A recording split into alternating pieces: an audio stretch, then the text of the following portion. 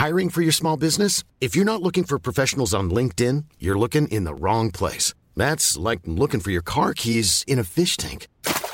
LinkedIn helps you hire professionals you can't find anywhere else, even those who aren't actively searching for a new job but might be open to the perfect role. In a given month, over 70% of LinkedIn users don't even visit other leading job sites. So start looking in the right place. With LinkedIn, you can hire professionals like a professional. Post your free job on linkedin.com/people today. Wiki Shuffle is brought to you by the letter D and the number 7.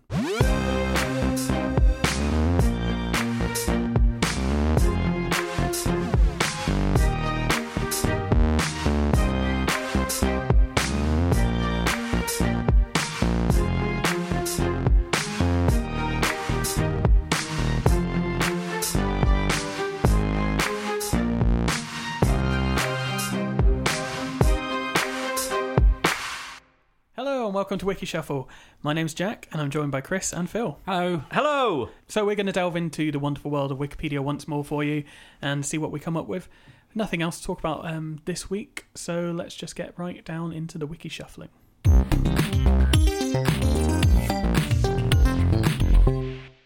this one has immediately brought a smile to my face.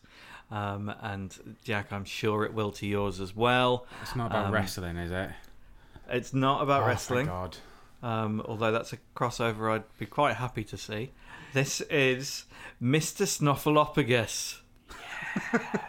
Is this the big elephant one? The big elephant, yeah, the mammoth sort sorry. of thing, yeah. The big doe-eyed mammoth. I loved Mr. Snuffleupagus. Mr. Snuffleupagus. Yeah, I have there's a soft spot in my heart for Mr. Snuffleupagus as well. Aloysius Snuffleupagus. So, who knew that his first name was Aloysius?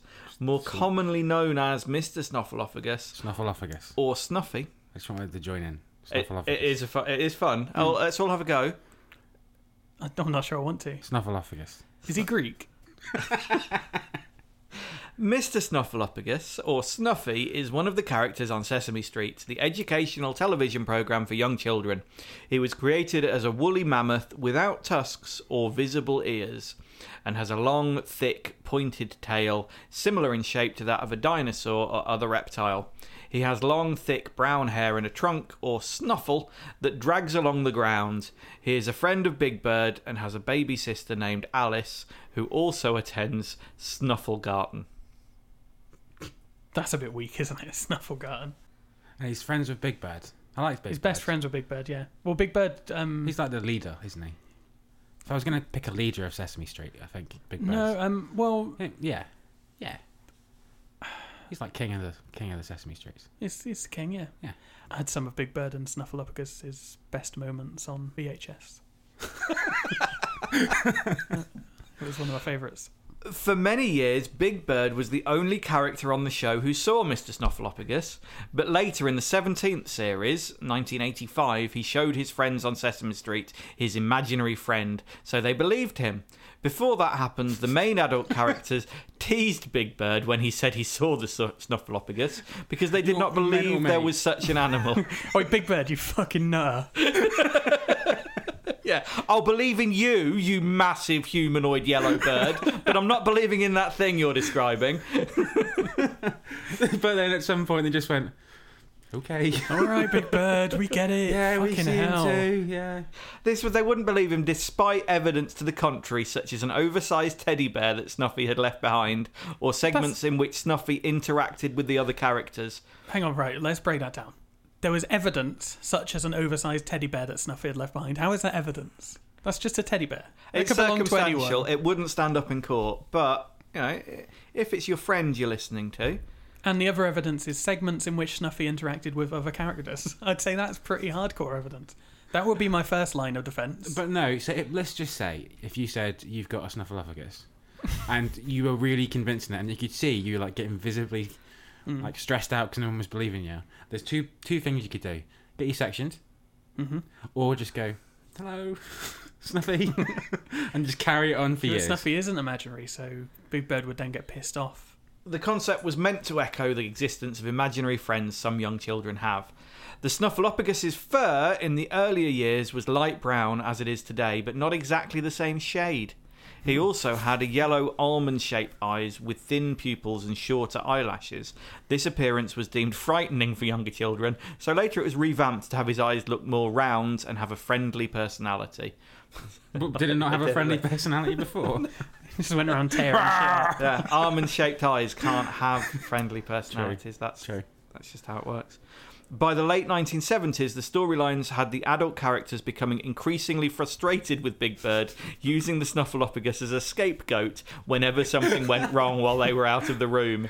In one episode, newspapers on Sesame Street carried the front page headline, "Snuffy's got to go." Some adults gradually began to believe Big Bird, the first being folk singer Buffy St. Marie, who sang Big Bird a song about her belief in Mr. Snuffleupagus. Snuffy's got to go. Get these dirty, snuffy immigrants out of our Get country. Snuffy out. Oh, that's made me sad. Just imagine like a boat full of Snuffleupaguses trying to make it to Western Europe. Oh, man. The huddled masses of Snuffleupagi. This running gag ended with the season 17 premiere of Sesame Street, episodes 2096, first aired in November 1985.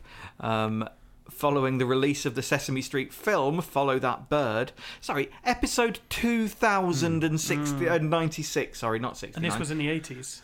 The way this is written as well, it sounds like it's like a drama. Like, oh, but in the season premiere, they found out that Snuffy was real. There was a cliffhanger. And it was a big moment. It was. Big Bird is sick and tired of the grown-ups not believing him when he tells them about Snuffy, so he decides to arrange for them to come out to his nest and meet Snuffy when he yells the signalling word, "Food!" He chooses this word because he knows the grown-ups will not believe him if he tells them his real reason for inviting them to his nest, and food is a more credible lure. When Big Bird calls out the word, Snuffy runs off to tell his mother about the meeting, so once again the grown-ups just miss him. Oh, Snuffy. At this point, they'd go, "Right, Big Bird, I've had this now. We've been doing this for years. Is that work? We've been doing this for 2,000 episodes." So there's a nest there, so this has become very elaborate at this point. Yeah. So this has gone beyond imaginary friend to proper psychosis in the minds of the adults that must be really starting to worry about Big Bird now. Gordon, wanting to help, suggests to Big Bird that he needs someone to help him keep Snuffy in his nest, and Elmo offers to be the one. Snuffy returns, then tells Elmo he had better go home and brush his fur to prepare for the grown-ups' arrival. But Elmo holds onto his snuffle so he cannot go. Big Bird yells food, and one by one the adults come and see Snuffy for the first time ever. After viewing the Snuffleupagus in stunned disbelief, then cautiously approaching, Big Bird does an "I told you so" routine to the adults. Dick. Susan apologises on behalf of the group for disbelieving Big Bird for so long. Bob McGrath then tells him, "From now on, we'll believe you whenever you tell us something." Doesn't seem wise. Linda then suggests that Big Bird introduce Snuffy to everyone one by one. The entire Sesame Street cast henceforth sees Snuffy regularly on the show. Well, there we go. Introduced the imaginary friend as a full-time cast member and never looked back. In an interview on a Canadian telethon that was hosted by Bob McGrath, Snuffy's performer Martin P. Robinson revealed that Snuffy was finally introduced to the main human cast mainly due to a string of high-profile and sometimes graphic stories of paedophilia and sexual abuse of children that had been aired on shows such as 60 Minutes and 2020. What?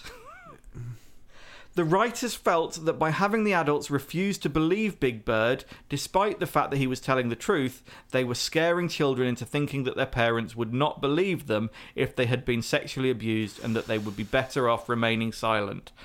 Whoa. Well, it makes sense then. So in this analogy, is Snuffleupagus a paedophile? No.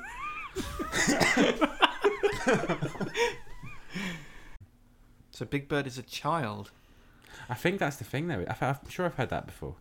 Well, the Big Bird is a child. I think so. I think isn't that it looks like it's only like 7 years old. One of the Sesame Streets is like looks about. Maybe, I guess that's why you have the adult I could believe characters, that Elmo was like a child, but he's like Big Bird. He's like 42. Grover's like in his 50s. Oscar the Grouch. He's just had a hard time. He's only 21. So, did either of you have imaginary friends as children, or now? No, I never had the imagination. No, never was something that I've. We had computer games when we were young. So. we had other things I to had play to with. make up my own entertainment. No, I did. I had a whole family of little people, sort of What dwarves?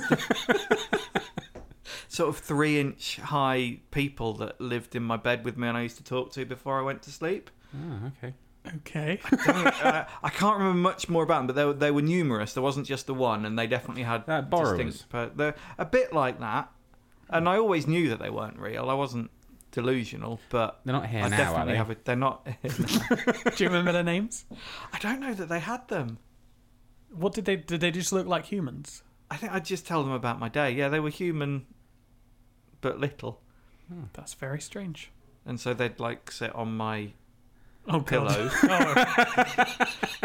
And when I picked up, I would just talk to them, and that's innocent and sweet. Yeah, I think a lot of kids do have that, don't they? I think it's pretty normal. We probably did. We just don't remember. No, I don't think I did. Saying that, I cannot imagine you having one. Too sensible. No imagination. Spelling Snuffleupagus. Nope. Yeah, let's have another spelling bit. Nope. Let's do that. Yep, okay. According to sources such as the Sesame Street Workshop website and Sesame Street Unpaved, the character's name is spelled Snuffleupagus.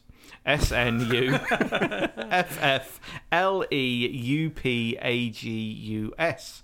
Many licensors, closed captioners, and fans, including websites, misspell the word. Even the Jim Henson Company website errs, spelling the character's name Snuffleupagus. SNUFFULUPAGUS, which It's pretty understandable. yeah. See also, and there's a link here which I think we're going to have to click through on. Snuffy's parents get a divorce. What?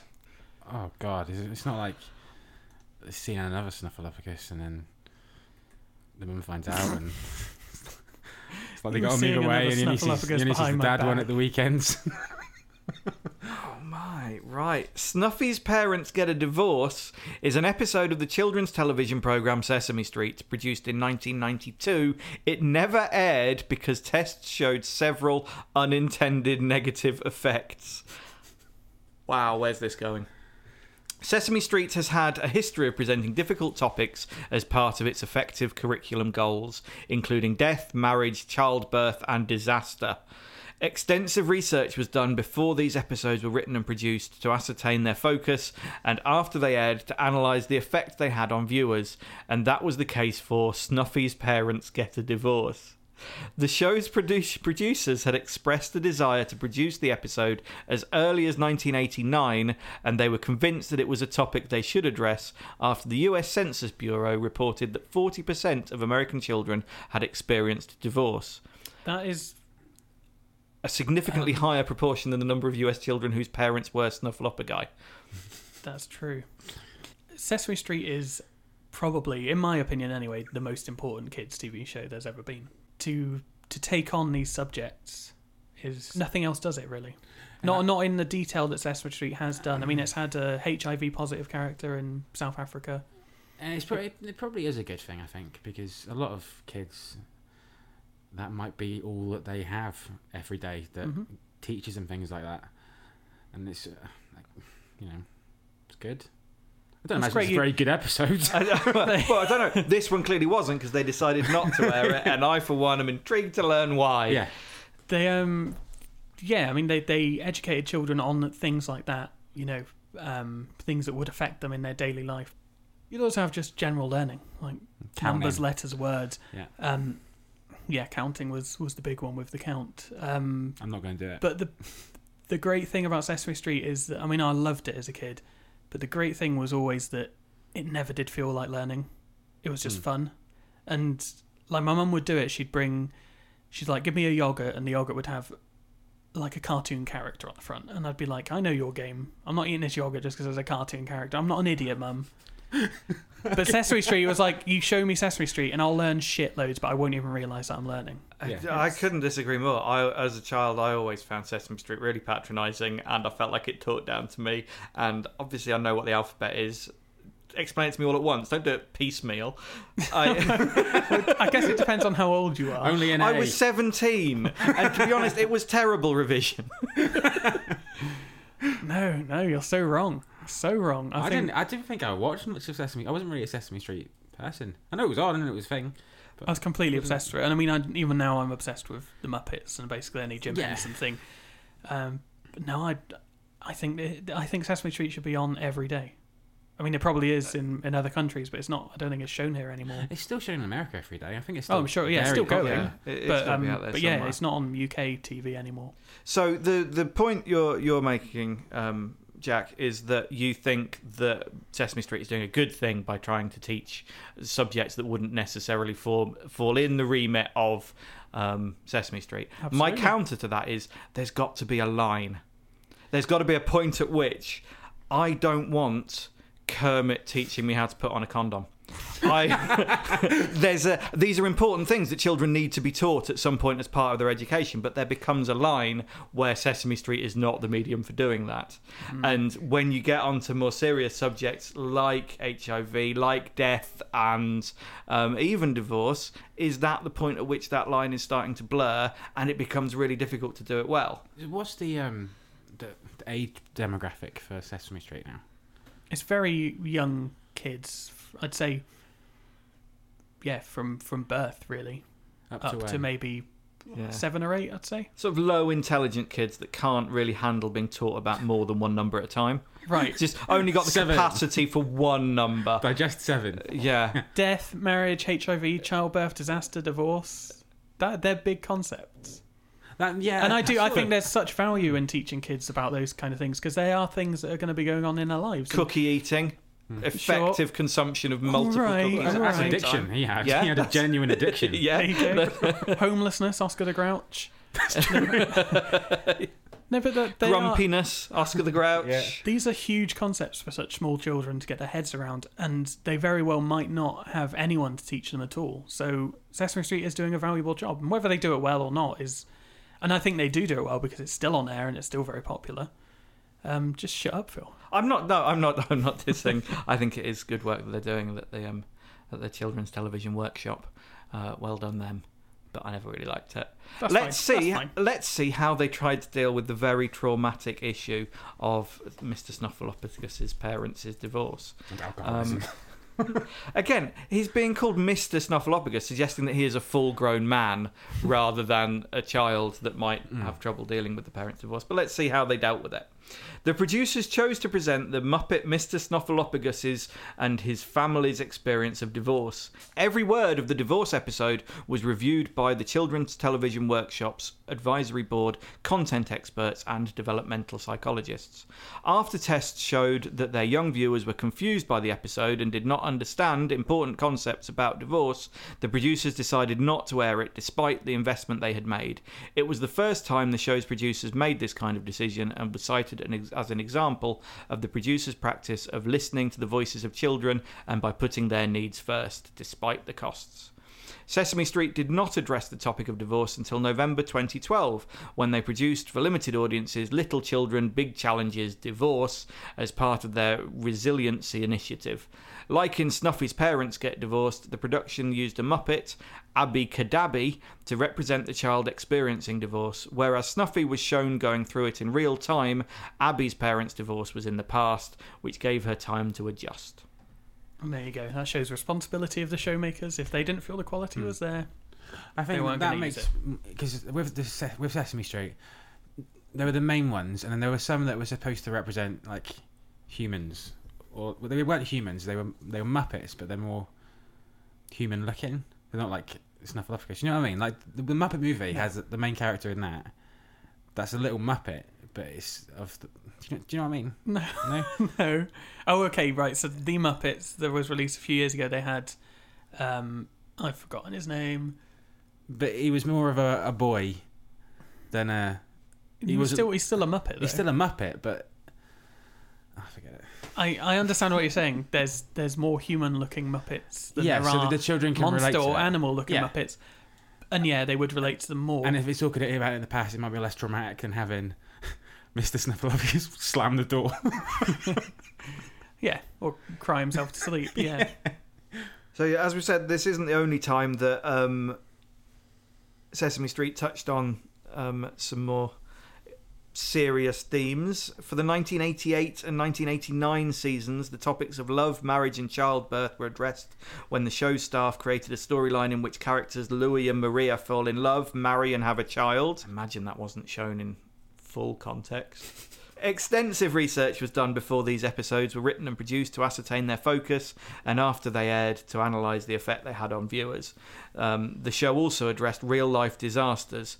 For example, the producers addressed the September 11th terrorist attacks with an episode that aired early in 2002.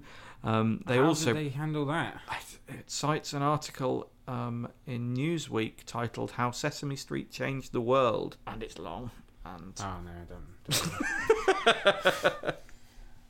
I can guess what it did, and it probably did do it very respectfully. they also produced a series of 4 episodes that aired after Hurricane Katrina in 2005.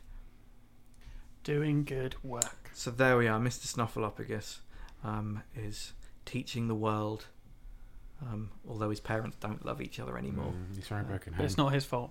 It's not his fault. Well, we don't know that. It might be his fault. Maybe that's why they didn't show it, because they made out it was all his fault and that he ruined their life. Cause... As a side note, what's green and smells of bacon? Kermit's cock. I'm more familiar with the version where it's Kermit's fingers, which is slightly less disgusting and a bit funnier.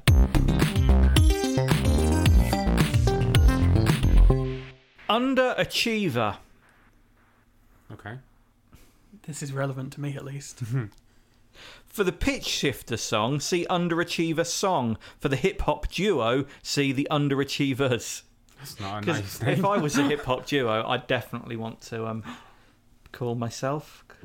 If we were a hip hop duo, Let's do that. Bin this off. Please do not do that. Right, for starters, Phil's wearing a flat cap right now. Chris, you're normally wearing a flat cap. No men in flat caps can be a hip hop duo. That's the thing. that's the kind of prejudice we have to put up with every day. An underachiever is a person, and especially a student, who fails to achieve his or her potential or does not do as well as expected. This is basically Wikipedia being a dictionary. Of particular interest is academic underachievement. Studies of individuals who have not realised their apparent potential have identified learning disabilities, ADHD, and many other educational problems, and enabled methods of addressing these problems. Current theories among academic scholars prefer to address underperformance problems with remedial help. Would either of you consider yourself an underachiever? Or would you consider yourself an overachiever, maybe? Or just an No. achiever? I'd say I'm a slight underachiever. I don't push myself hard enough, I don't think. Mm. I go, yeah, I'm alright, it's fine, carry on. And then just get on with it. I could push myself harder. We should So- just let the listeners know that Phil is your boss. Yes. Oh, shit. Oops. Oh dear. You put your foot right in it there. I'm not strictly speaking your boss. You don't report. No, to that me. is true. You're a boss at Chris's place of work. Yeah. You could just report this information back, though. Yeah, Don't. but believe me, if I was your boss, things would be very different. You know this. I'm sure. You know this is being recorded, right? Well, I think there's room for a performance review as part of this podcast. God. So Phil, I've got a podcast. What? I've made it. I'm big time. I don't want to analyse myself in that way. That's what I should have oh, I said. love analysing myself. I don't fulfil my potential. I have masses of potential. I was going to say. So you're bragging about your Yeah. underachievement appears to That's what's it. happening here. I tell myself that I'm not fulfilling my potential for whatever reason, but that I do have potential, and therefore I don't have to feel too bad about myself. It's just, oh well, I've got this and this, and Yeah, I can't but really be bothered doing that. So. As you get older, that potential starts to mean less and less, though. Oh, yeah. You have to come to terms with the fact you're never going to be a professional sports person now. That any potential you may have once had in that regard, that doesn't exist anymore. That's No. gone. Don't get me wrong, I'm kidding myself in the fact that I tell myself that I have potential. I don't have any, but it makes me feel a little bit better. This is depressing. I feel like I'm talking to my therapist. Yeah, the difference being I don't really give a shit. She doesn't either. The term is also used more generally. For example, a sports team that contains many star players but still loses games against teams with relatively little obvious talent would be termed underachieving. A stock which achieves poor profit and or capital gains despite sound underlying business and or assets may be called underachieving also. See also achievement gap, overachievement, twice exceptional, and downward mobility. All of it. I don't want to look at any of those. No, they sound really boring. Great. That was, it was basically just a dictionary entry, wasn't it? Yeah. And has designed to make us feel bad about ourselves. Yes.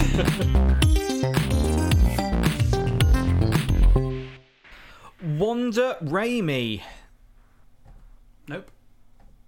Nope, me neither. Wanda Ramey, born 18th of February 1924 in Terre Haute, Indiana, died 15th of August 2009 in California, was a pioneering American television news reporter. She was married to Richard, there is no way I can pronounce that surname, Portuguese, by the looks of it. And assumed his name, but continued to use her maiden name in her professional life. Ramey was born in Indiana to parents Hiram and May Ramey. She attended school and college in Terre Haute, receiving a BA degree in radio journalism from Indiana State Teachers College in 1945. She could have been an astronaut. She could. After college graduation, she moved with her family to Oakland, California due to a transfer in her father's company, American Express. She lived there for a while, then moved to Los Angeles, California and began working, first as a recording studio and then in the movie theatre division of Warner Brothers. Her broadcasting career. Ramey's first post-college radio employment was at radio station KPIK in San Luis Obispo, California. After that, she returned to the Bay Area and worked at several stations. By 1952, she was working at KGO-TV in San Francisco, California. She first hosted Midday with Wanda, a short-lived news and interview show. Then in 1954, she hosted The Woman Behind the Man, interviewing the wives of famous Bay Area men. Oh, that's very 1950s, isn't it? The Woman Behind the Man. Oh, God, what did they talk about? How they starched their shirt collars. Oh, man. You know what? I imagine that's not far off the truth. The KGO job did not last long. Vince Francis, KGO general manager, fired her by telling her that women did not do a good job as newscasters. Oh, this is the plot of Anchorman. It took her several months to find another broadcasting job, at this time at KCBS Radio in San Francisco. On that job, her on-air name was Jane Todd. She hosted the programme Meet Me at Manning's, which featured interviews with women. Oh, God, it's like some kind of forced segregation. Yeah. As opposed to voluntary segregation? That is a thing. Why do American radio stations all have names like KCBS? KCBS. Like we have over here in Britannia, we have Connect or Heart or, simple, easy names. Actually, they just have a string of letters. What does the K mean? Because they've always got a K at the beginning. Does that stand for something? It's always like KCBO, KRTP. You're asking the wrong kind of people. Well, if anyone would like to tweet me that, because I'm quite curious. Yeah, KCBS, which is the radio station that Wanda Ramey was on, has also been called KQW, KNX and KWG, but it doesn't say what the K even stands for. What does the K stand for? In 1957, Ramey was hired as a newscaster by KPIX-TV, San Francisco's first television station. The station was one of the first to create a half-hour news program at midday, and they made further history by casting one of the first female newscasters, Ramey, on the program. She was variously referred to as Channel 5's Gal on the Go, Girl on the Beat, and Woman on the Beat. She left KPIX in 1967. I like that they have to make it abundantly clear that she's a woman. She's a in gal all on the of go. segment titles. I just can't imagine how much she must have had her bottom touched in the course of her 10-year tenure. Ramey estimated that she had interviewed some 1,200 personalities in the course of her career, including several US presidents and an astronaut. Her most memorable interview was with Eleanor Roosevelt, who was Ramey's own inspiration as a girl. After 1967, Ramey avoided further full-time broadcasting work. She served as a Bay Area correspondent with the Voice of America, worked part-time at local PBS station KQED-TV, and volunteered with Bay Area charities and projects. During the late 1960s, she worked as a reporter on KGO-TV's Newsbeat nightly newscast. They've all got stupid acronyms. What does the K mean? They're Just someone tell me. They're so unmemorable. So yeah, it looks as though she worked up until the 1960s and then became too old to be hireable by the time she hit 40, which is just depressing, isn't it? Let's read a little bit about her personal life. Ramey entered the broadcast world at a time when women were not often considered for serious reporting slots. Describing the young Ramey in San Francisco, TV personality Terence O'Flaherty said, "Miss Ramey, an intelligent and attractive young woman, is single and also very serious about her work." Oh, God. It's so painful. In 1958, Ramey married Richard Dick Quirolo.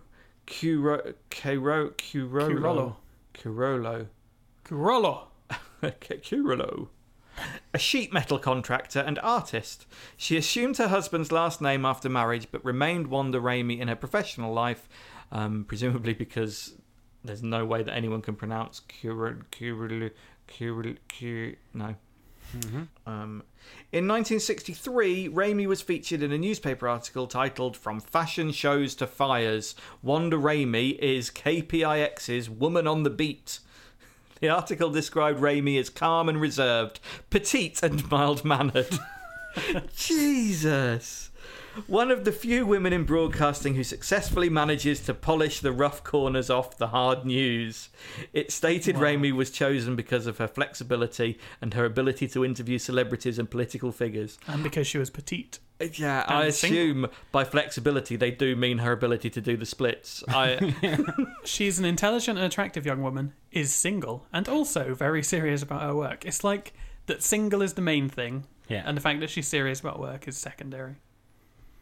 Ramey died of cancer at her home in Green Bay on 15th of August 2009. Upon her death, her family established a scholarship fund in her name, the Wanda Ramey Scholarship in Communication at Indiana State University. Longtime friend and godmother of Ramey's daughter, Phyllis Diller, said of Ramey, "Having Wanda for a friend is like having $1 million in your checking account." Which is lovely. I'd like someone to say that about me. No chance. It's like having a $5 in your back pocket when you forgot it was there. Which is still a compliment. Still pretty good. Nice. Still pretty good, but it's not like top level stuff like $1 million in your checking account. Yeah. There you go, Wanda Ramey. Well, not the most exciting woman in the world, but there you go. Well, it's an interesting insight to just how horribly women were just routinely treated in the 1950s for absolutely no good reason. Not like today, where everything's fine.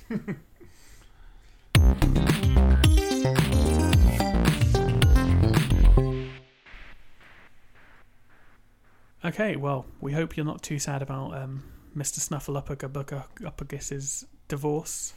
I hope you get through the next week before our next episode. In the meantime, you can keep up to date with us on WikiShufflePod on Twitter. You can email us at podcast@wikishuffle.co.uk. You can get in touch with us on Facebook at facebook.com/wikishuffle. And as always, the best way to support us is by leaving a review on iTunes or subscribing or leaving a star rating. That really helps out the podcast and it boosts our rankings. Hey, it's Paige DeSorbo from Giggly Squad. High quality fashion without the price tag. Say hello to Quince. I'm snagging high-end essentials like cozy cashmere sweaters, sleek leather jackets, fine jewelry, and so much more. With Quince being 50 to 80% less than similar brands.